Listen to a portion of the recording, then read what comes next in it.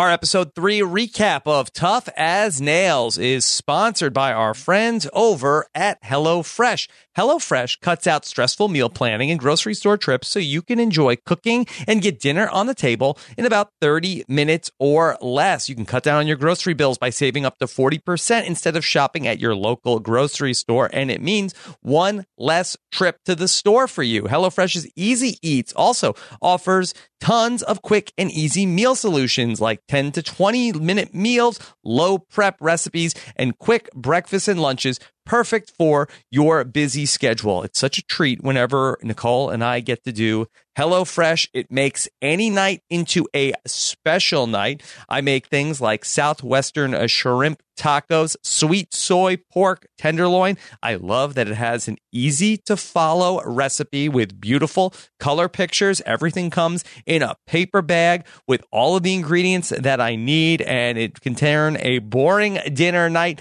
into a special date night, which is very hard to do right now. So thank you, HelloFresh. Here's how to get 10 free meals with free shipping from HelloFresh. Go to HelloFresh.com/RHAP10. Use the code RHAP10, the number 10, RHAP10 for 10 free meals, including free shipping. That's HelloFresh.com, RHAP10, the number 10. Use code RHAP10 for 10 free meals, including free shipping. It's HelloFresh, America's #1 meal kit.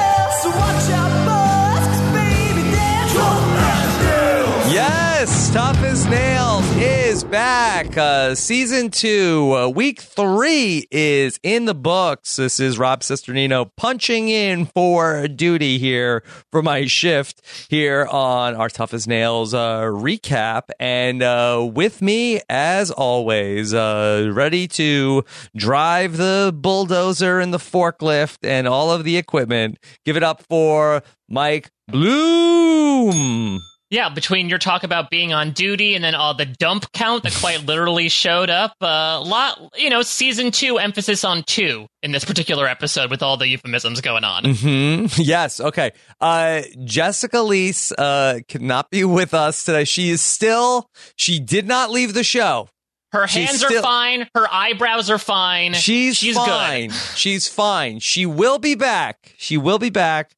Just had a lot on her plate at her day job. Could not join us this week. And also, no Phil. Phil had mentioned last week that he was going to be booked up on today. So hopefully Phil will rejoin us either next week or later on in the season.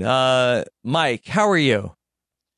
I'm doing well. I'm excited to talk to Phil eventually because I've got a lot of questions. I think you and I are going to talk through what was an interesting episode of Tough as Nails that I think has quite a number of large ticket items to get into and really try to do our best, at least, of reading between the lines before Phil eventually comes in and debunks all the stuff we try to come up with here. Yeah, we'll have some speculation for sure here as we talk about some the third spec hour. mix speculation. Yeah, spec mix speculation.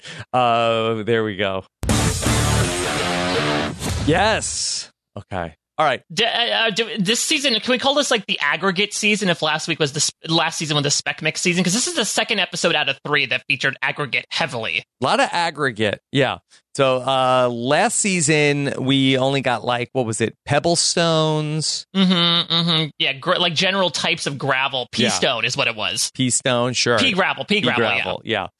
So we had our road building challenge followed by operating the bulldozer, and then an OT fake out. Yeah, exactly. So real up and down episode, much like a blade, I suppose. Not necessarily dug in the ground the entire time. We had a lot of stuff to negotiate around with a big fake out here. Rob, it wouldn't be a show with Phil Kogan if there wasn't a non-elimination episode every once in a while. Yeah, Tough as Nails got its first one. Now, does this mean that Knuckles and Angel have to face a speed bump in the next episode? Yeah, I don't know. And if there is a speed bump, is it on the road that they built last time? Right, exactly. What's the gradient? The speed on bump that? is literally build a speed bump on the road they made last time. That'd be interesting. Like, before you can move on to help your team or in the individual challenge, you have to build a speed bump in the road that you built in the last leg before traveling to the next location. Yeah. All right. Well, Mike, let's talk about our top story at this hour. We had our first ever Tough as Nails exits from the game. Nobody's ever left the game of Tough as Nails before. And we had not one, but two. Tara, we expected to not be coming back. We asked Phil about this. He said we'd have to tune in and see. We did. She gone.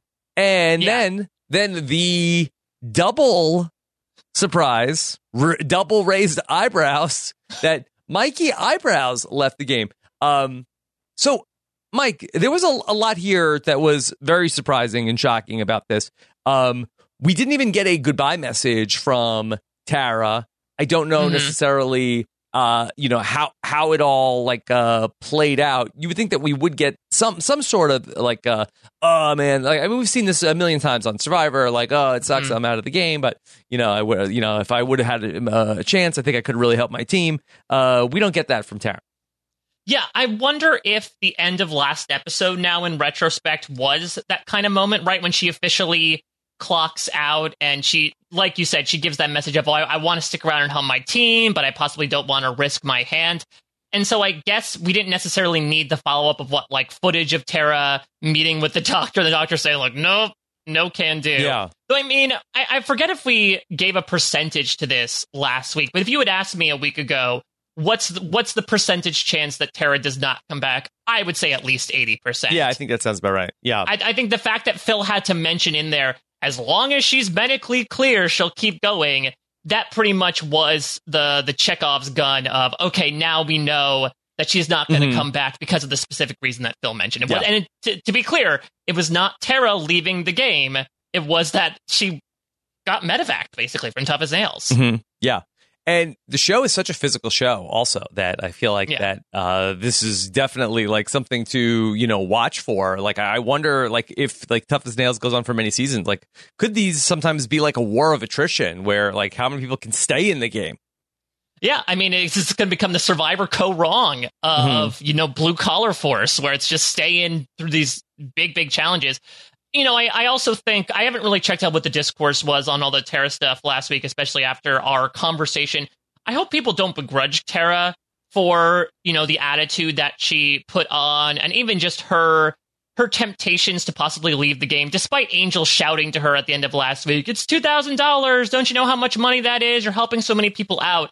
I mean, I sort of give her the same thought that I give to B. Nguyen when she was on Survivor David versus Goliath of, money now would be great, but if it's at the expense of you not making money later, including the income that you use to keep the lights on, that's not a good thing.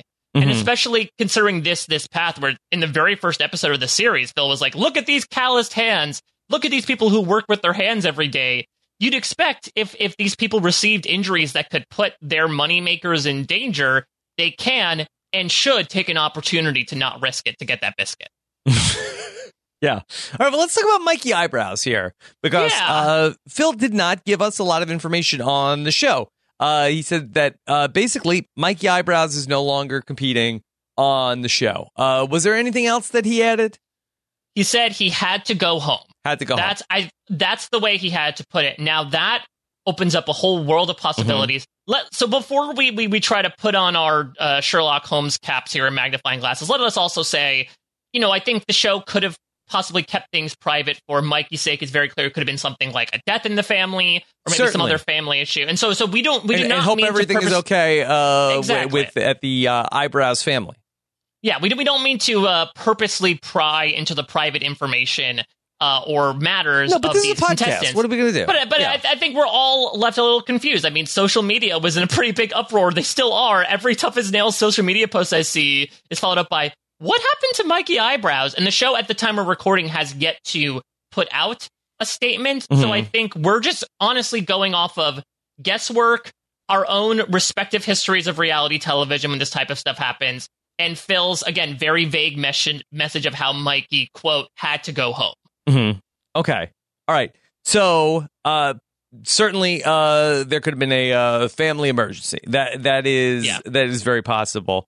I do think that the likeliest scenario that happened was, I think that we are filming this during the time of COVID, and Phil talked about like the agonizing steps that the production went through to keep protocol in order with COVID.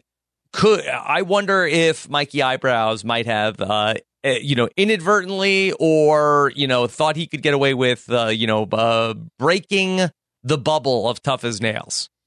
Right. I agree that seems to me to be the most likely outcome. Because I think if we're running through some possible other scenarios that I had seen being debated, to that point about COVID, I do not think he tested positive for COVID. That's certainly a possibility. Phil told us nobody on the production had, contracted COVID during the filming. So I think, that actually recently happened with the contestant on RuPaul's Drag Race UK. They actually broke for like 7 months to go into quarantine. And then when they came back, someone had tested positive and therefore was disqualified. I don't think that's the case here because, like you said, that's what Phil said to us. Some people speculated that he was removed from the show due to the incident of pushing Freight Train into the water last week. I'm gonna bust that myth because I think had that been the case, I think Phil absolutely uses that as a teaching moment, right? He says, Mikey Eyebrows had to leave the game. Let this be a warning to you all. Do not lay hands on each other. We want to keep it nice and physical. Yes, we work with our hands, but not trying to exert physical force on one another. I think that would more so be a moment to keep your dirty hands to yourself, Mikey. Exactly. Keep it in your pockets, your savage pockets. I think that would really be a moment for Phil to talk to both the contestants and us about what those rules preclude. I think more so, like you said, there are more invisible rules of the show this particular season when it came to all the COVID protocols between the red zones and the green zones that Phil was going into. Whether it was something like he had someone visit him from outside the bubble to maybe even he just like got seamless one night from someone that was outside the bubble, considering the strict restrictions that had to be put in place. I can imagine that there's a zero tolerance if you break any of those rules.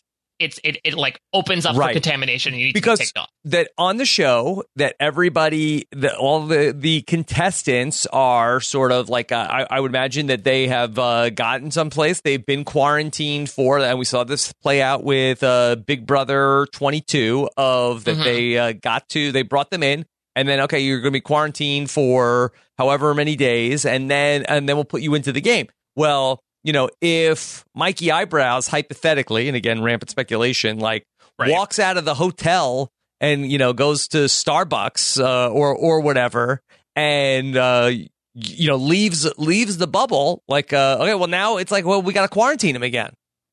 Yeah, exactly. And that would be another 2-week period and the game is continuing. You can't say, okay, now we have to stop down for 2 weeks because somebody left. There's a production schedule that you need to maintain, especially as Phil said, with how tight they had to do with all of these locations. I'd also heard some stuff that maybe he had his own injury because we do remember him taking He did take a very bad fall on the slime. Right, but I do feel like had that been the case, we would have gotten, on Survivor, we have Jeff Probst say like, hey, Joe, hang on back. The doctor's going to take a look at things. And that's usually a sign of, that's usually not good. I do feel like we would have found out a bit more about that. I think Phil would have said, Mikey also sustained an injury yesterday. He's not able to return. What I've usually found with these types of shows is that if they are either vague or just do not mention that a cast member is missing, that means that they broke some sort of rule that was not obtusely explicitly stated on the show. So for example, I know this past season of Love Island on CBS, one contestant was removed by the producers and they did not make mention of it whatsoever. It's happened on The Challenge as well, which is different than people leaving the game due to incidents outside the game or getting injured. If there's a reason besides breaking this invisible contractual rule set, they let us know. But I think in this instance, it's more likely than not that there was something going on behind the scenes that he probably broke in whatever sense of the word. Yeah. And as a result, they said, okay, you got to get out of here. You're putting everyone's safety at risk. I have one other theory. of that. Okay, so Tara, she ends up getting hurt, and the doctors say, you can't continue, or Tara's like, hey, like I gotta, this is my hands are my livelihood. I can't mess with this too much. It's only a couple of weeks in. They just got through a particularly punishing assignment on the dock. Is it possible that Mikey Eyebrows is like, look, all right, Tara's out, that we're up a person. This isn't worth it to me. I'm just gonna get out of here. Like, I'll make it easy for everybody. She's gone. I'm gonna leave too. It's interesting. This isn't what I thought it was gonna be. Listen, I mean, we just had someone leave the challenge who is not unfamiliar to those of the world of CBS reality TV, who sort of took a very similar stance of essentially saying, this doesn't feel like it's for me. I'm leaving the game. That doesn't feel like Mikey Eyebrows to me. I feel like what we've seen from Mikey Eyebrows through 2 episodes of the show was someone who is like so OTT, but would rather dehydrate himself until he's left as a husk of a man before he ends up giving up on anything. Yeah. He talked through that thing of like, oh, I fell on my back, but I was thinking of my girlfriend telling me to get up. He talked about his situation about living in a 2-bedroom apartment with 4 kids. I would imagine that at least I can't see from my view of him a reason why he would feel like, okay, I'm so pulled away from this game that I feel like I need to leave at the moment. Maybe he had something else going on that would make him feel like he had to go back home, but I don't know if I'm seeing it from Mikey Eyebrows in particular. No, I still think that the COVID protocol is the most likely scenario. Yeah, and I will also say, I don't know, it's not, I don't want to sound bad by saying like, oh, I'm not mad at losing him. I will say he did stick out to me as I think maybe being the most like reality TV type person that we've seen on these 2 seasons. He very much seemed to me like a character you would see on one of these other shows. And so I'm sort of am fine with him not being on the show, that level of extraness. And not to say he was maybe necessarily playing it up for the cameras at all, but I do feel like Tough as Nails, we like to tout the cast as it really representing normal people that don't usually get cast on these types of shows. I do feel like someone like Mikey Eyebrows was maybe that exception. Yeah, I think that Mikey Eyebrows is maybe the one person that you could see, like if the Big Brother 23 cast came out, Mikey Eyebrows was there, or a Survivor cast came out and Mikey Eyebrows was there. I don't know necessarily if one of the other shows is casting, I don't know, pick any of the other Tough as Nails contestants. Right, exactly. Like, I could definitely see Mikey and one of his fellow Masons on The Amazing Race. He definitely seems like someone whose personality, at least from what was being perceived, was made for reality TV. And again, not to say that I had a problem with that, but I do feel like maybe with him going, it has now opened up maybe some room in the editing bay for some of these other contestants to find out a bit more about them. And it also ends up working out really well. We had speculated last time. Thank goodness that he wasn't on the same team as Tara. Oh, man, or else Dirty Hands, they might have had to do a team swap then. Just let's shuffle things back up and start all over again. You're getting traded. Because they didn't say anything about what was going on. And so when we hear, who was it? Maybe Selly says, oh, yeah, we walked into the van and it was a man down. I thought, oh, that's interesting because they're not in the same van as Dirty Hands. Why would Selly say that? And then when they lined up, I saw 5 and 5, and it took until we saw that wide shot as Phil was talking through it to realize, oh, wait, is Mikey Eyebrows gone? Where the hell did that come from? Yeah. Okay, so maybe we'll find out some more about Mikey Eyebrows as we go along. We did have a full episode of Tough as Nails to get to. I mean, we've only talked about the first 3 minutes. Yeah, though the 3 minutes had a lot to it, so now we are officially 5v5. I can imagine, barring any other extreme, super freaky circumstances, I think this is what it's going to be. But I think this is also the benefit of the format as well, right? This isn't like a Survivor Micronesia where, oh crap, we got rid of 2 people in one episode, therefore we have to sort of rejigger things at the end. It's still the skeleton is still there. Yeah. It's just now it's 5 versus 5. Everyone's getting a little bit of extra cheddar in their pocket. Yeah. I mean, it did work out for the sake of like an injury that the person who was evacuated from the game was the person who was eliminated from the individual competition last week. So that would have made things like if this was like Swifty won the competition and then also like could not continue, that would make things harder. And then with the non-elimination this week, Mikey Eyebrows taking that spot, we are still like on pace for what they were originally planning for the season. Right, I think we're still at 10 episodes with one person going home each episode. So I think we should be good. I do wonder though, let's say that Tara had won the overtime, but then still got medevaced. I wonder if they let Swifty back in the competition in that regard. They're like, okay, Swifty, now you're still back in it, so it's almost like a mulligan. You get to do this again. I'm sure they'd be more than fine with doing so. Yeah. All right. Mike, did you grab Asher to come watch all of this heavy machinery get moved around? Is he a truck guy? Not yet. Not necessarily. I know we're going to get some talk from Zeus specifically about getting construction equipment for his son. You know, my son is turning 2 in 3 months. He's more of a car person than a truck person at this point. We haven't gotten any sort of like Tonka toys in the sandbox yet. That doesn't feel like the appropriate age for it at the moment. But as Meryl said, as someone who has gone through that experience as a boy himself, this was very much taking me back to playing with those types of toys and moving around bulldozers and everything like that. And of course, when you naturally navigate tires around a slalom course using your Tonka bulldozer. Everything I know about heavy equipment like that, I learned from watching Truck Tunes on YouTube. Oh, Truck Tunes. Okay, so what is that, like a new school Bob the Builder? No, Truck Tunes. That it was there. I mean, they're on YouTube, and my older son, when he was around 2 years old, we would watch just Truck Tunes all day long, over and over again on YouTube. So is this TOONS or TUNES? TUNES. Yes. Interesting. Each truck has its own individual theme song. Oh, interesting, because I would think Truck Tunes would elucidate for its children. It's like, oh, it's cartoon trucks. That's why I asked the Bob the Builder question. I didn't realize it was melodic. Yes. It was musical truck sounds. Yes. Okay. I won't even get into it and get them. It's stuck in my head for the whole day. But all right. So we had to go and you had good product placement. What's the car? The Ford F-150? F-150. Yeah, Ford F-150. You're going to use it to fill up, to get your dump on. Man, I wish Jess was here. Dump that aggregate all over the road, level it out with the skip loader, make sure it's 6 inches thick, and then once you get 4 loads in there, you gotta get 150 feet deep. Once you make that road, you can also drive the van across it in victory, and you've won the whole thing. Yeah.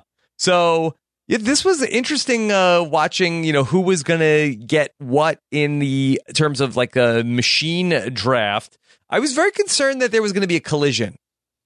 Yeah, I mean, are you talking about intra-team or inter-team, like last episode? Yeah, I was kind of concerned about like the teams, like especially where the gravel, there was only one spot to load up the gravel. And we did see like, Swifty did make a move like where he cut off the other team. Yeah, I feel like that we're operating heavy machinery. And it is a little bit like I do worry about, like, sort of like what is the vehicular version of Mikey Eyebrows pushing freight train into the water? If you get an fender bender, does that come out of your prize earnings? Do you have to pay off some of that $2,400 that you get in your pocket to get at the dent out of the Ford F-150 that you plow into? Yeah, Phil takes it right out of your winnings. Exactly. Like, oh, well, this is your deductible. Thank you so much for making us pay out of the nose for the insurance on this one. Yeah, that was the closest to it. Does Tough as Nails need a crossing guard to just stand in the middle and just make sure, okay, you go, you stop? Phil knows that guy from, where did they go on the Amazing from the Race? Philippines. Yeah, the Philippines. Yeah, the dancing crossing guard. Maybe they'll have a crossing guard on next season. Maybe they'll do a crossing guard challenge, and that'll certainly, be in their own wheelhouse. The most interesting thing to me out of all of this were the choices of who's going to be the team leader, because they chose to go with the person who was not necessarily the most experienced with the machines, right? Because I feel like if you did that, then you would go with what probably Zeus and Scott. And instead, they go with Knuckles and Sarah, who are more used to the concept of keeping things level, both in terms of keeping even keeled as well as, quite literally visually leveled. as opposed to someone who necessarily knows their way around the machines. Yeah. It did seem as though, once you come in with the roller at the end, like it just seemed like keeping things level was like not that big of a concern. Yeah, I mean, I would assume that the level, and maybe this just is because of the good job that those guys did on the skip roller, that you didn't necessarily focus on, smoothing out all the bumps. And I guess that was, even though, again, it was, as per usual, very close, I guess that's what did Dirty Hands in, was Knuckles' meticulousness, that she was almost too anally concentrated on each segment of aggregate. But I think Angel was in her ear, like, being like, oh, no, you gotta do, like, I feel like that he was, like, micromanaging it, and I think eventually she was like, hey, I think we're, like, overthinking this. Let's just roll it. Yeah, so let's roll with it, quite literally. I mean, this was an interesting episode for Knuckles. I'm certainly glad that she is not out of the individual competition, because I very much like thought she was going to go out. That's my winner pick, Knuckles. I thought this was going to be like she was going to have, much like we had Murph in those last couple of episodes of season 1, like really struggle. I thought, maybe possible winner Knuckles is going to hit her rough. To where Knuckles was in this last episode. Exactly, like she might have hit her rough patch early on. Luckily, she was able to smooth it out, but I don't know. We find out from her later on with this personal content that there might be more deep-seated issues with Knuckles than just she had a bad day with the construction equipment. Yeah, what are Knuckles' issues?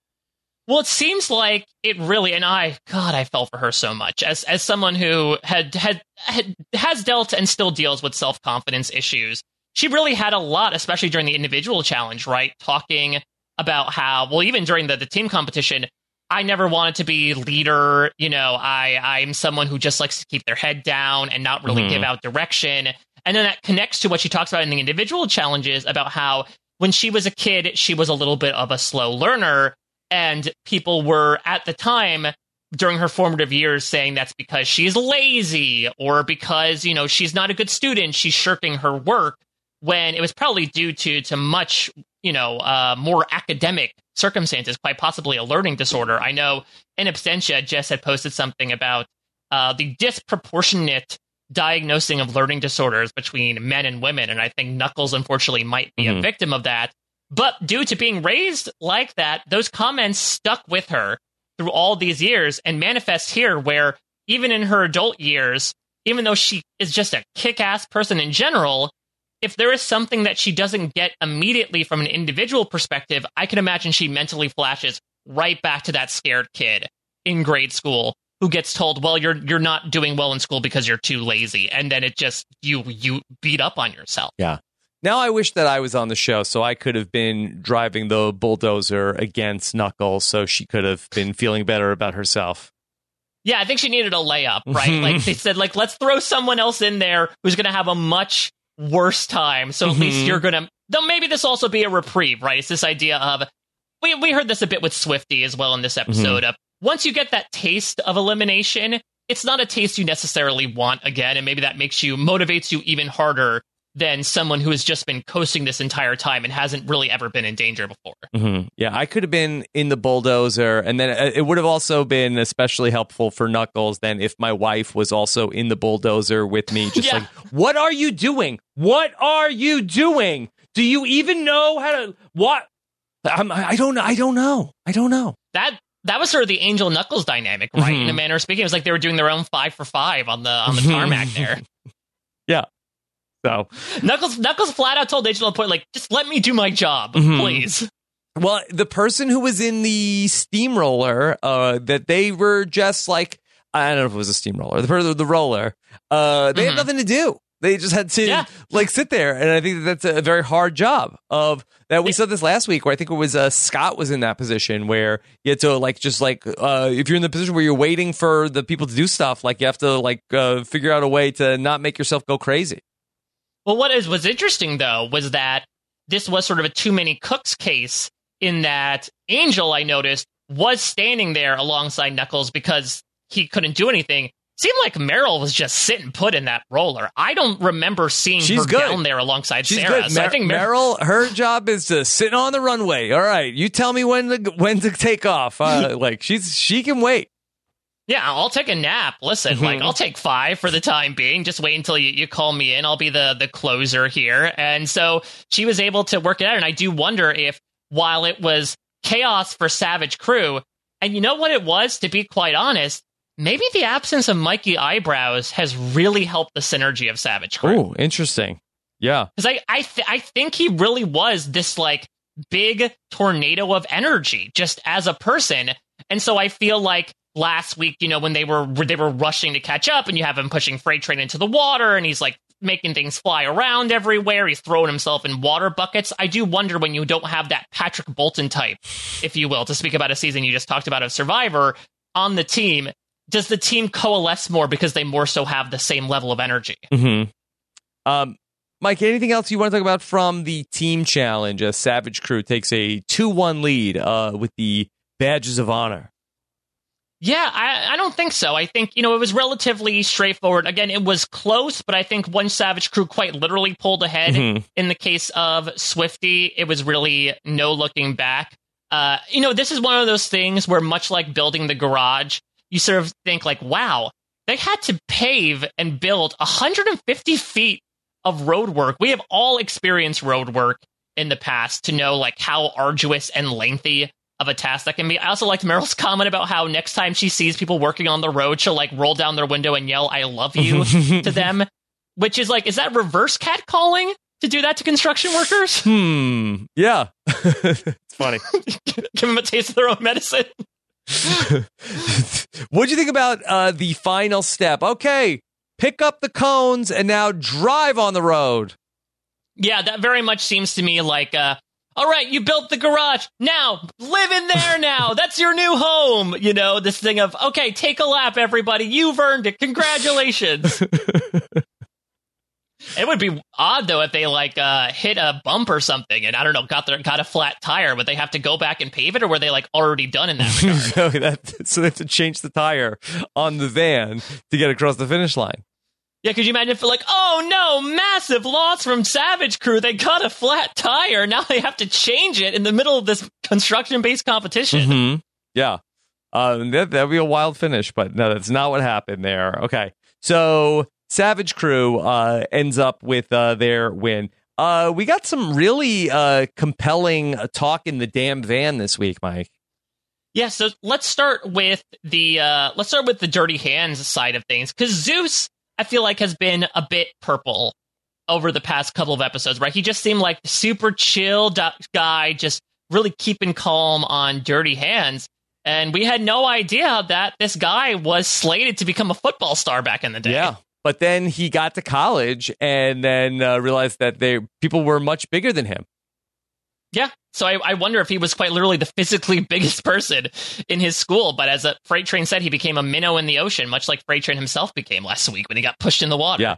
So I think it was Liz that was saying, like, oh, you know, it's incredible to think that this muscly guy also has self-doubt.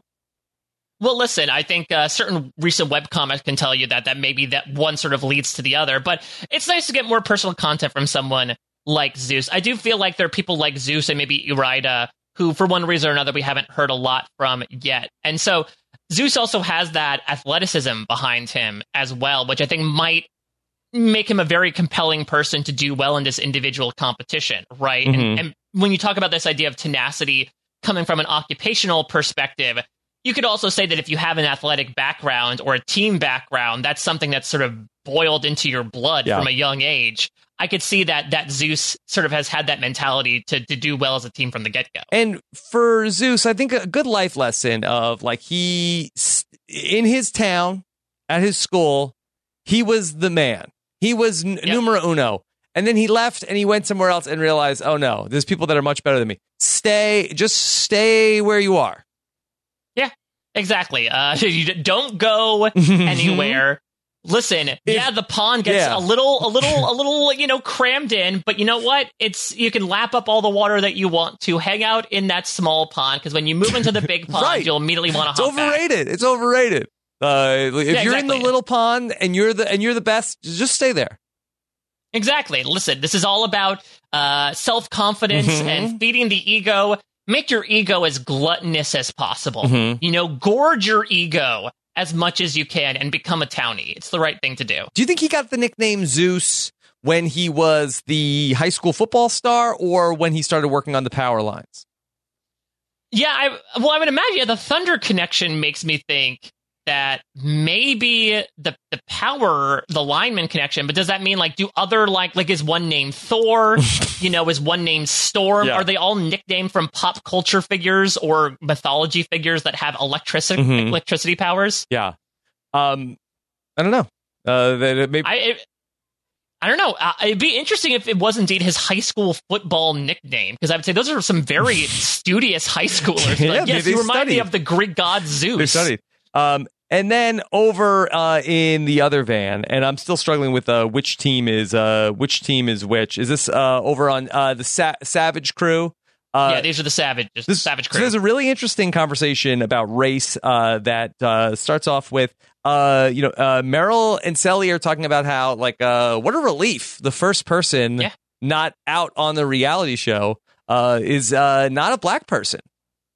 Yeah, and then this leads into a really multifaceted conversation that might have been my favorite part of the episode, because Swifty makes note of the fact that he is the only black man this season, and there is a lot of pressure in that regard. And I think what he is echoing and what Meryl echoes when talking about being the only black woman in her profession, I think speaks a lot about what so many BIPOC contestants have talked about in the past year, due in part, Rob, to the Black Survivor series that you did last year, about this idea of when you're a minority on the show and you're like the only one, you are representing so much for not only people at home, but people to come. I thought Meryl made a really salient point about how she needs to watch how she acts in the workplace, because she could possibly be damning the opportunities for future black women who want to come into the same opportunities she does.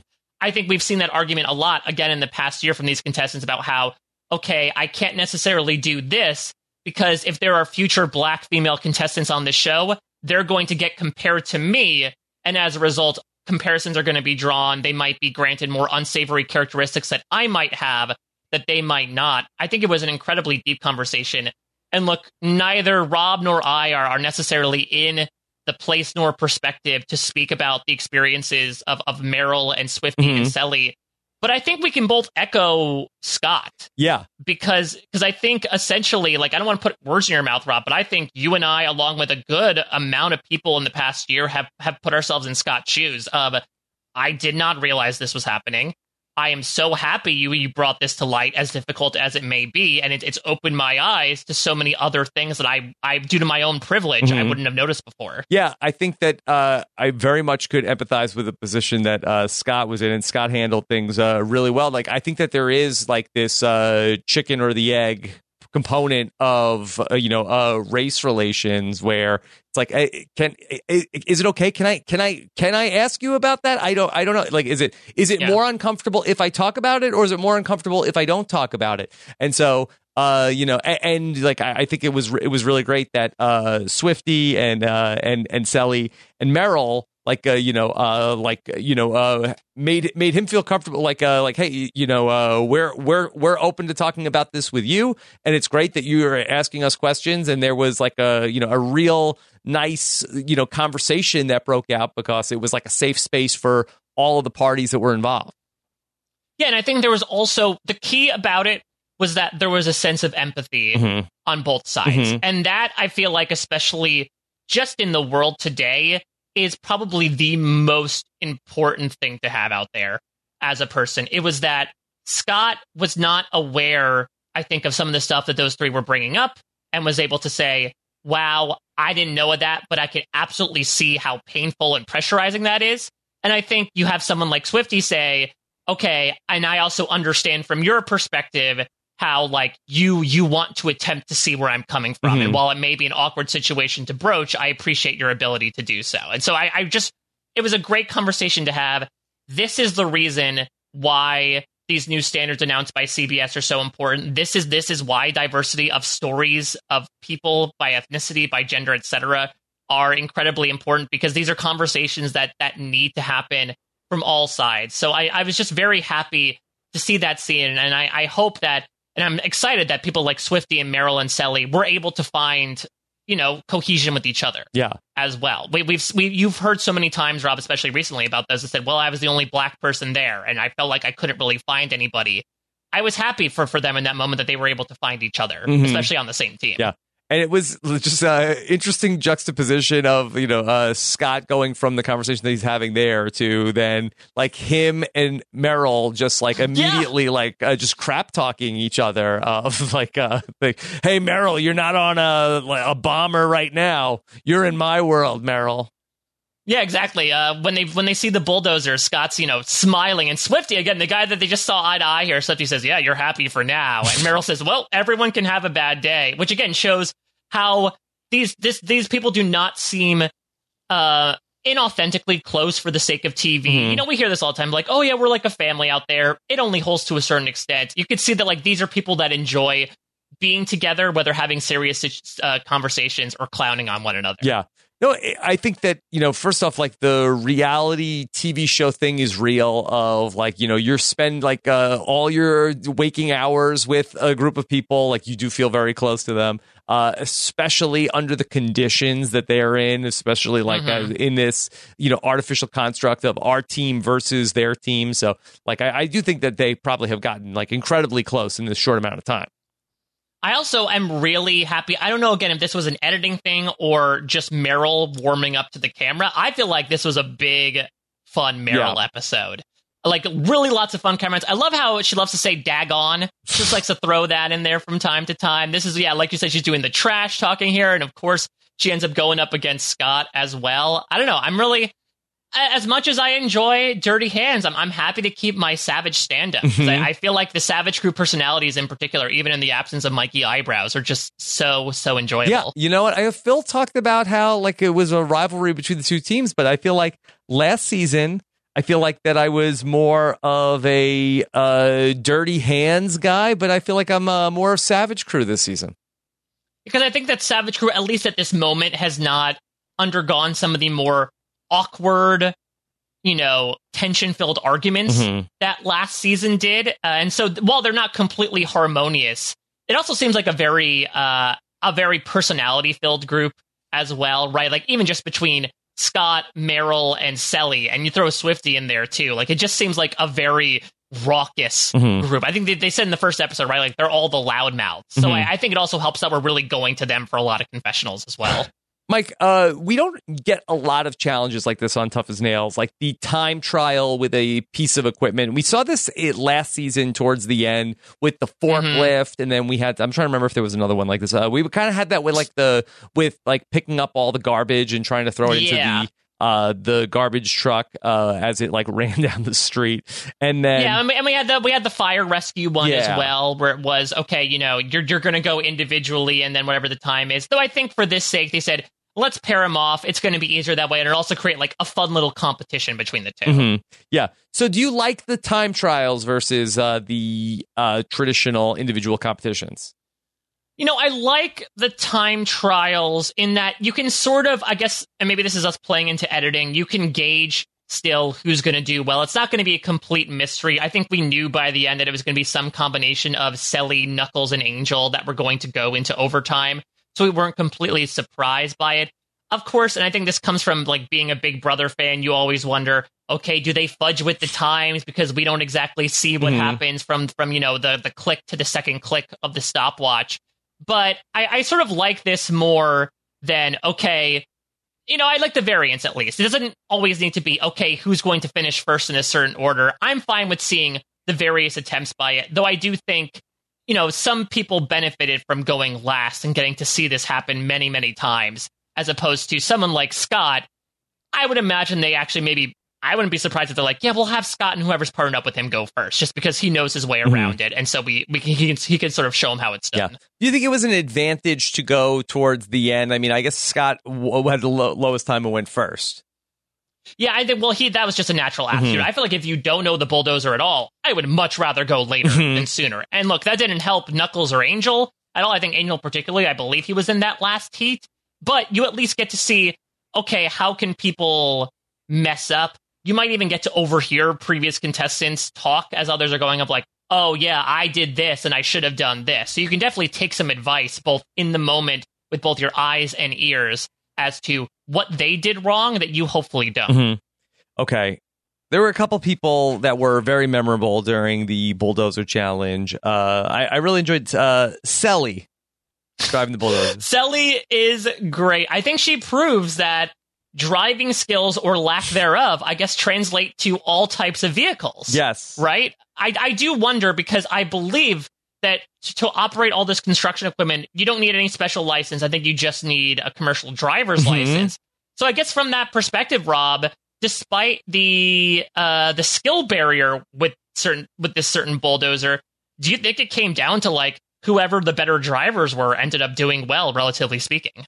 I don't know, because I think it's like a completely different apparatus to try to operate between like the handle. It's not like a steering wheel. I don't know. Sally did tell us that she had been recently in a vehicular accident. No? No, she totaled her car by curb hopping. So it wasn't even like which I guess from that perspective, I'm glad she was not behind the wheel of the Ford F-150, or she definitely would have been paying for those accidents out of pocket. But yeah, it's not even something of like, oh, I got an offender bender. It was, no, I caused damage to my own car by doing this thing a few months ago. Mm-hmm. Yeah. Okay. Any other highlights or standouts for you on the forklift, Mike?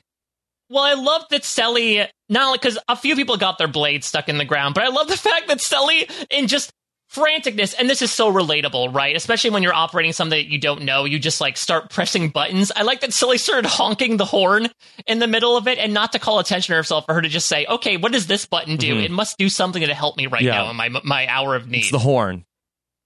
Yeah, exactly. The horn was truly helping. I also like Zeus basically saying like, yeah, I never did this before, but I play a hell of a lot of video games, so I think this might help me somehow. I think the best matchup was Freight Train and Swifty. Who would have thought Freight Train straight out of the Fast and the Furious? Yeah, well, I guess he's driving the UPS truck around. Yeah, but I don't think necessarily all the UPS drivers are a Dom Toretto in the making, you know? They're not like, yeah, I do some drag racing in the past. You know, we see a picture of him in racing gear. I guess that put him naturally wanting to be behind the wheel in his day-to-day, but I do not necessarily automatically draw the line, logically speaking, from racing go-karts to wearing the brown shirt. That's where they're recruiting the UPS drivers. Or are they just like hanging out like, all right, I know you're competing for the pink slips tonight, but you know what? I got a better opportunity for you. How about a job application? Want to work for FedEx? Sure.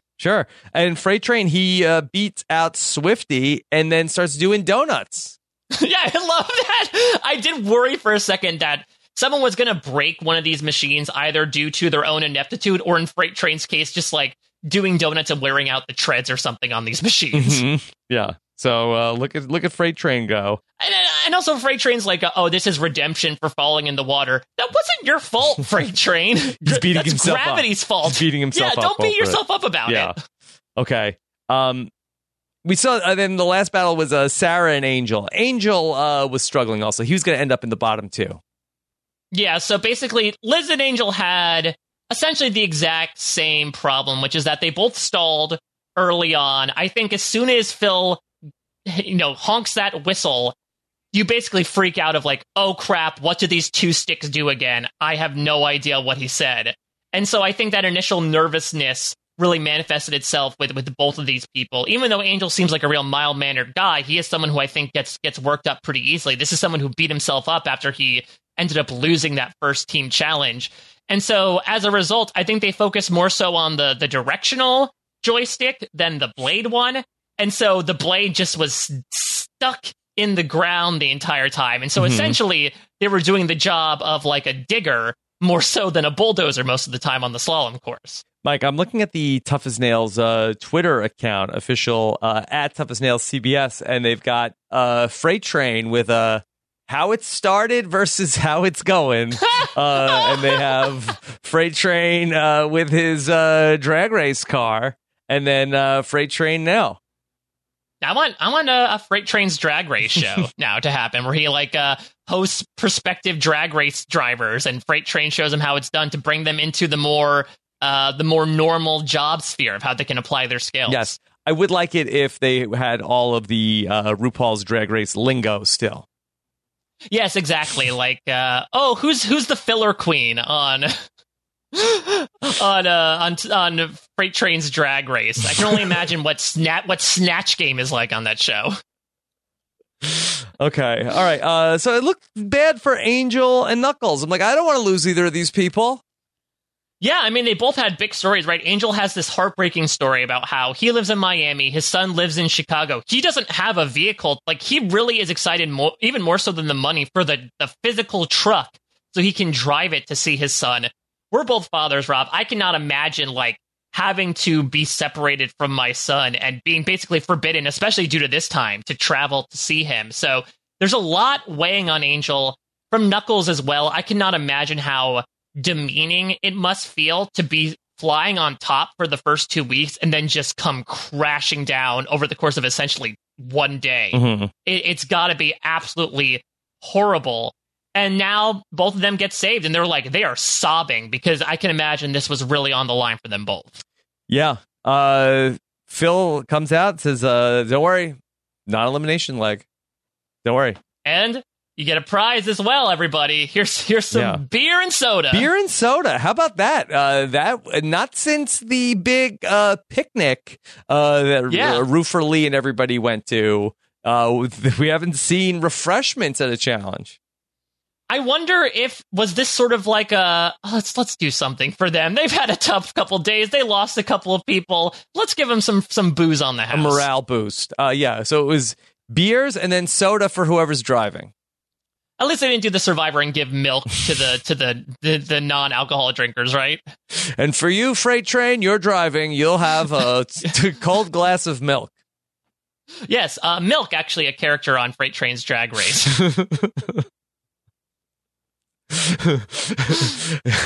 Got milk, yeah. Yeah, exactly. Got milk, exactly.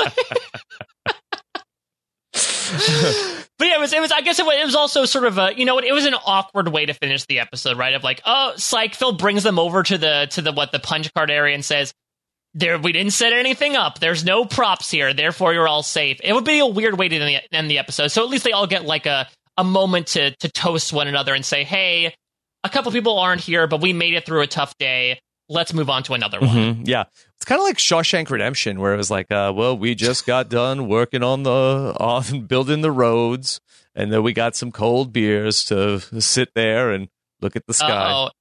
Is next week going to be Team Challenge call through 2 miles of dump Put to get them out in to the other jail, side? And then they have to dig out of the jail with a spoon. Recently escaped prisoners represent 0.005% of the workforce today. Yeah, you're gonna build a boat in Mexico to escape with your future jailbreak cellmate. Challenge would be good. Okay, all right. Scott has an advantage. We saw Murph, and also it was Drywall Danny. They racked up a lot of advantages last season. Ultimately, they ended up in the final 2. That do you think that Scott having an advantage, that he will be able to really parlay this into long-term success? I think that I'm trying to remember if they chained advantages back to back. I know that it seemed like last season they came like every other episode, I believe. Or maybe not. Now I'm reading back and like the person who finished the fastest in the trash challenge got an advantage in the fire one, and the person who got maybe I'm wrong about that, but it did seem like we were alternating every other episode with an advantage. So I don't know if it'll be a case where Scott gets an advantage that makes him automatically win the next challenge, essentially, which then gives him another advantage. But I think it certainly is going to help if maybe he's in a task that is not going to be in his wheelhouse. Now he's going to be able to, I don't know, maybe shave a little bit of time, or I don't know if it looks like they're doing a lot of sheep herding next episode, so maybe that means he has to herd less sheep into his pen, which is going to help a lot. Do you think that we will hear any stories about rattling their dags? Oh, that's a good question. Are they going to have to cut off the rattling dags? Is that one going to be the overtime challenge? Just shear this sheep? Yeah. Okay. Mike, any other thoughts about Tough as Nails week 3? Well, I think we need to bring something up. Yes. Recently on Rom Nikivanita podcast, you went back to Gen Z, And surprisingly, Rob, despite the older skew of this cast, it has been brought to our attention that we have a devout TikTok star on Tough as Nails Season 2. Oh, yes. Yes, I saw that you were talking about this on Twitter. I didn't watch the videos. Should we play any of them? Yeah, let's play a couple. So Scott, speaking of Scott, apparently, according to, I think Stephen Leanne sent this our way, apparently Scott actually has like kind of gone viral on TikTok. And he's not doing anything. He's not doing any dances or snacking into a pack of hot dogs like I think you do on TikTok. It seems like he's just like sitting there and just telling stories in his very giggly, ebullient way. But it's apparently hitting big with Gen Zers on TikTok. Okay. All right. So do you have it queued up or do you want me to play these? Yeah, if you want to play it, sure. Yeah, okay. Let me see if I can bring them up here. Give me, Mike, just filibuster for a second while I pull this up, because I want to bring this into the YouTube video. So I'll talk about next week. It seems like we are going back to the barnyard. It seems like we're going to the farm. This feels like, it's weird. I would say like this is the first time we're revisiting a location. I guess we technically revisited a location in this episode with the construction stuff, though we were doing distinctly different tasks. It feels like we're going back to Amazing Race-based stuff with herding sheep. That very much seems to me like something you would do in like Ireland or the UK in general at large on the Amazing Race. So it looks like that DNA is still being mixed in. We'll see how good people are. Who's going to be the sheep whisperer of this group? They met with animals an episode ago with the slime eels. Mm-hmm. Will Angel have a fear of sheep as well? So they met with animals? Right. They had an encounter with animals, I should say, last week. Unless you don't consider a slime eel an animal. No, I do. So it does seem like we're alternating weeks here with working with animals. Yeah. Okay. So let's check out what Scott Henry is up to. Mike, you tell me when you see one that we want to check out. All right. It looks like. Says this is not an exaggeration. That sounds interesting. This is not an exaggeration. Okay, all right. Let's check out what is Scott up to on TikTok. Every time I walk in on my wife changing clothes. Get it. Show them, girl. Yeah. Boom. All right, Scott. Wait, Scott, what? Wait, I think that he's not dancing, Mike. Apparently he is. I guess he's throwing that in. Scott. Mishka, I love this question. No regrets. Zero regrets. Do you have any regrets? Yeah, I get some hate about opening your heart to over 2 million people? It comes with the territory. I'm so happy I can share and be vulnerable, and hopefully it helps someone and makes someone be happy and smile. That's why I do it. Mishka, okay. I love this. Yeah, so Scott does have 2 million followers on TikTok. That's ridiculous, Rob. We don't have 2 million followers anywhere. So it seems like Scott's doing something right that we're not. Though I do wonder, Scott does have a good number of relatives. Could it just be like their network of people? Yeah. Okay. So good for Scott. I didn't know he had this whole side to him. They don't really highlight this on Tough as Nails, Scott's TikTok career. I don't think Phil's necessarily that tuned in to TikTok of like, oh, we really got to highlight the TikTok accounts of Scott Henry. It's very clear that he's making it big there. So I wonder, maybe that's how he was discovered. We don't know how the casting is done. Could someone have been like, oh, you got to find this guy. He's a construction foreman. He's really big on TikTok. Let's see if we want to bring him on. Yeah. So that's wild. Okay. Scott Henry, the TikTok star that I was under the impression that like, oh, did you know that he also makes TikToks? Like, that would have been wild. But it looks like that he is I don't know how he has time to work. I really don't either. How does he is able to make time to make TikToks? I don't know. Maybe we're doing something wrong, and that maybe I don't know. I don't use TikTok, but perhaps if we're pouring too much work into them cumulatively, that you just need to like sit there with a few seconds before you get back on the job with a nice hat on, and then you get 2 million followers. Yeah. Boom. All right. So good for Scott. Yeah. I'm excited to I'm excited to see more. Maybe we can have a segment. Did Mikey Eyebrows leave to go start a TikTok? Oh, maybe Scott convinced him, like, okay, I got to become a social media mogul now. So I've got to jumpstart my career, even though the show hasn't aired yet. Yeah. All right. Mike, anything else tough as nails?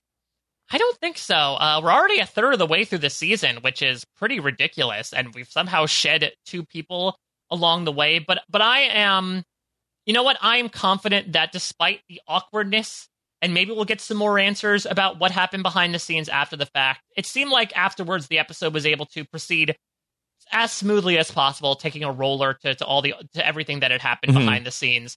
I'm confident we can move on with these 10 and still produce a really fun season. So again, an odd episode, I think, to watch and to cover, but I enjoyed getting to do so, and I'm excited to see what these remaining 10 do next. Yeah, as far as it being 5 versus 5, like, sounds good to me. It's fine. Yeah, exactly. Yeah. Like, again, as long as the teams are like relatively even and we didn't have to deal with the awkward circumstances of, okay, now it's 5 Dirty Hands versus 6 Savage Crew at all times. Yeah. At least now this just feels like, okay, it's a smaller season than it was before. Yeah, that's fine. I'm good with that. I mean, that be nice if Tara didn't get hurt, but she was fine on the show. I'm not gonna I didn't say like they really missed Tara this week. And Mikey Eyebrows was a big personality, but we're fine. She got, I think, she was very fortunate that she ended up, her final week ended up being the week that was really in her wheelhouse. I would have felt really bad if she had to leave, and then the very next week was the week at the marina, right? Because you would have felt like in a different world, she would have killed all that. Tara would have loved this. Exactly. We're doing it for Tara. Yeah. All right. Mike, what else do you have coming up? So much. So, Rob, you and I are going to get together tomorrow. Yes. We're gonna, much like Scott is making some music over on TikTok, we're gonna be making some music, or at least talking about some music, on the newest edition of Outwit, Outplay, Outlist, the arbitrary and reductive Survivor ranking and rating series. Yes. You and I are gonna get together with the great Jenny Autumn to talk about some of Survivor's most memorable musical moments, where contestants on the show either sang copyrighted songs, made their own music. Sometimes it's going to be a fun romp through Survivor history, dance, if you will. So be sure to check that out. Usual stuff over on post-show recaps, Down the Hatch with Josh Wigler, doing the Bloom Files with my wife, Angela Bloom. We just finished season 1 of the X-Files, moving into a very spooky arc in season 2. Mike, I know you don't do the artwork yourself, but I felt like that was a very creepy image of a baby alien in the latest Bloom Files art.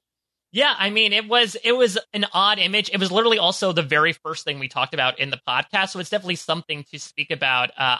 Angela says that this is creepier than when they found the little alien in the guy's head in Men in Black. I still am going with the latter over the former, but still a lot of creepiness to be talking about over on the Bloom Files. And it's well known that you think it's way creepier to have an adult baby than a baby alien. Oh, yeah. Absolutely. But if you're an adult baby acting like an alien, that's just in the uncanny valley for me. That's like, I'm not even interacting with you as a person or as an intergalactic species. And then back in the reality TV side of things, of course, Shannon, Gus, and I are covering season 5 of Survivor South Africa. We just finished the Merge podcast about the Merge episode, which has, no lie, the most confusing vote I have ever encountered in my Survivor fandom, to the point where even 7 years after the fact, Wikipedia isn't even getting it right. So we tried to talk through it all from what we were able to glean and get into everything with that. And then actually, I'm going to be, as a little bit of an announcement, I'm going to be getting together with Taryn Armstrong and maybe some surprises here or there to do something special for Big Brother Canada, which season 9 is starting very soon. Actually, I believe it'll be premiering the same night as the next Tough as Nails episode. We're going to be doing a Big Brother Canada think tank, where we're going to talk through some of our own ideas for twists, talk to some of the listeners about their ideas for twists. We know that Big Brother Canada loves twists, much like a bulldozer on a slalom course. They love to twist and turn and do donuts. And so Tara and I thought it'd be a fun opportunity to sort of get together, sift through some of the most serious and silly game-changing suggestions, and see what could really work for this show. So all that great stuff going on, and I do believe, Rob, that you and I have a Brant Steele coming up in the next week or so as well. Yep. Very excited about that as well coming up. So a lot of Mike Bloom in the forecast. And of course, we'll be back next week, next Thursday, back with Jess to talk about Tough as Nails episode number 4. Of course, a lot going on. Rob has a website, .com. I've been very busy podcasting of late. I will be with Taryn Armstrong as we do our Big Brother Canada draft on Thursday night as well. Last night on Wednesday night, I got into Survivor HHH, Survivor Heroes versus Healers versus Hustlers, season 33 in our rankings, even though it's season 35. Talked about that with Jessica Leese and Chappelle. Went through all that. Had a lot of fun going through HHH. And I do believe that next coming up is Ghost Island. Rob, do you think Tough as Nails eventually should use a Ghost Island format where it's like, here's the bag of Murph, who once, almost went out due to this challenge. Can you reverse the curse and able to do what Murph couldn't and win this challenge instead of him? This is the hay bale that Roofer Lee needed to ring the bell against Michelle. Now it is turned into a full-fledged, I don't know, what would it be? Yeah, now it's like a full-fledged haystack. Scarecrow. Instead. Yeah. Here's the bulldozer that Knuckles couldn't drive. Yeah, I don't think so. All right, so Phil, maybe don't utilize that Survivor concept for next season. Yeah, I'm not sure if it went great in Survivor Ghost Island. So I don't know if we need to bring it to other shows. But anyway, so we talked about that on Wednesday night. I'll be closing out Pirate Master as well on the RHAP Rewind this week, and plenty more up at robhasawebsite.com. We normally tell you about what's going on over on our Rob Has a Podcast Patreon. Instead, in lieu of talking about that, I want to tell people about the work that is being done over at the North Texas Food Bank, NTFB.org. We recently made a contribution for Rob Has a Podcast to purchase 3,000 meals for people in need in Texas. NTFB.org is a great organization, but there are many others, and we suggest if you have the time and the means, take a look at some of the ways that you could help out our listeners in Texas right now. We will be back next week with more Tough as Nails, our Season 2, Episode 4 recap coming next week. Mike, anything else? No, I would just, say please support those that were going through these hardships in Texas. I think, not to draw comparisons between apples and oranges, but I think this type of show shows the hardships that we can endure just to get a roof over our heads. And for those that are unfortunately denied that due to inclement weather and other actions of the past week, let's try to support people if we have the means. All right. Thanks so much. Take care. Have a good one. Bye. Support for this podcast comes from Pluto TV. Need an escape? Drop into Pluto TV for a world of free TV. Stream hundreds of channels and thousands of movies and shows all for free. Yeah, free. No subscriptions, no fees. Imagine 24/7 channels of Narcos, CSI, Star Trek, Survivor, and everything else from hit movies to binge-worthy TV shows, the latest news, live sports, comedy, and more. What are you waiting for? Download the free Pluto TV app for Android, iPhone, Roku, and Fire TV and start streaming now. Pluto TV. Drop in, watch free. Support for this podcast comes from our friends over at Geico. Do you own or rent your home? Sure you do, and it's hard work, but you know what's easy? Bundling with Geico. Geico makes it easy to bundle your home and car insurance, and it's a good thing, too. You're busy enough. Go to geico.com, get a quote. See how much you could save. It's Geico easy. Visit geico.com today.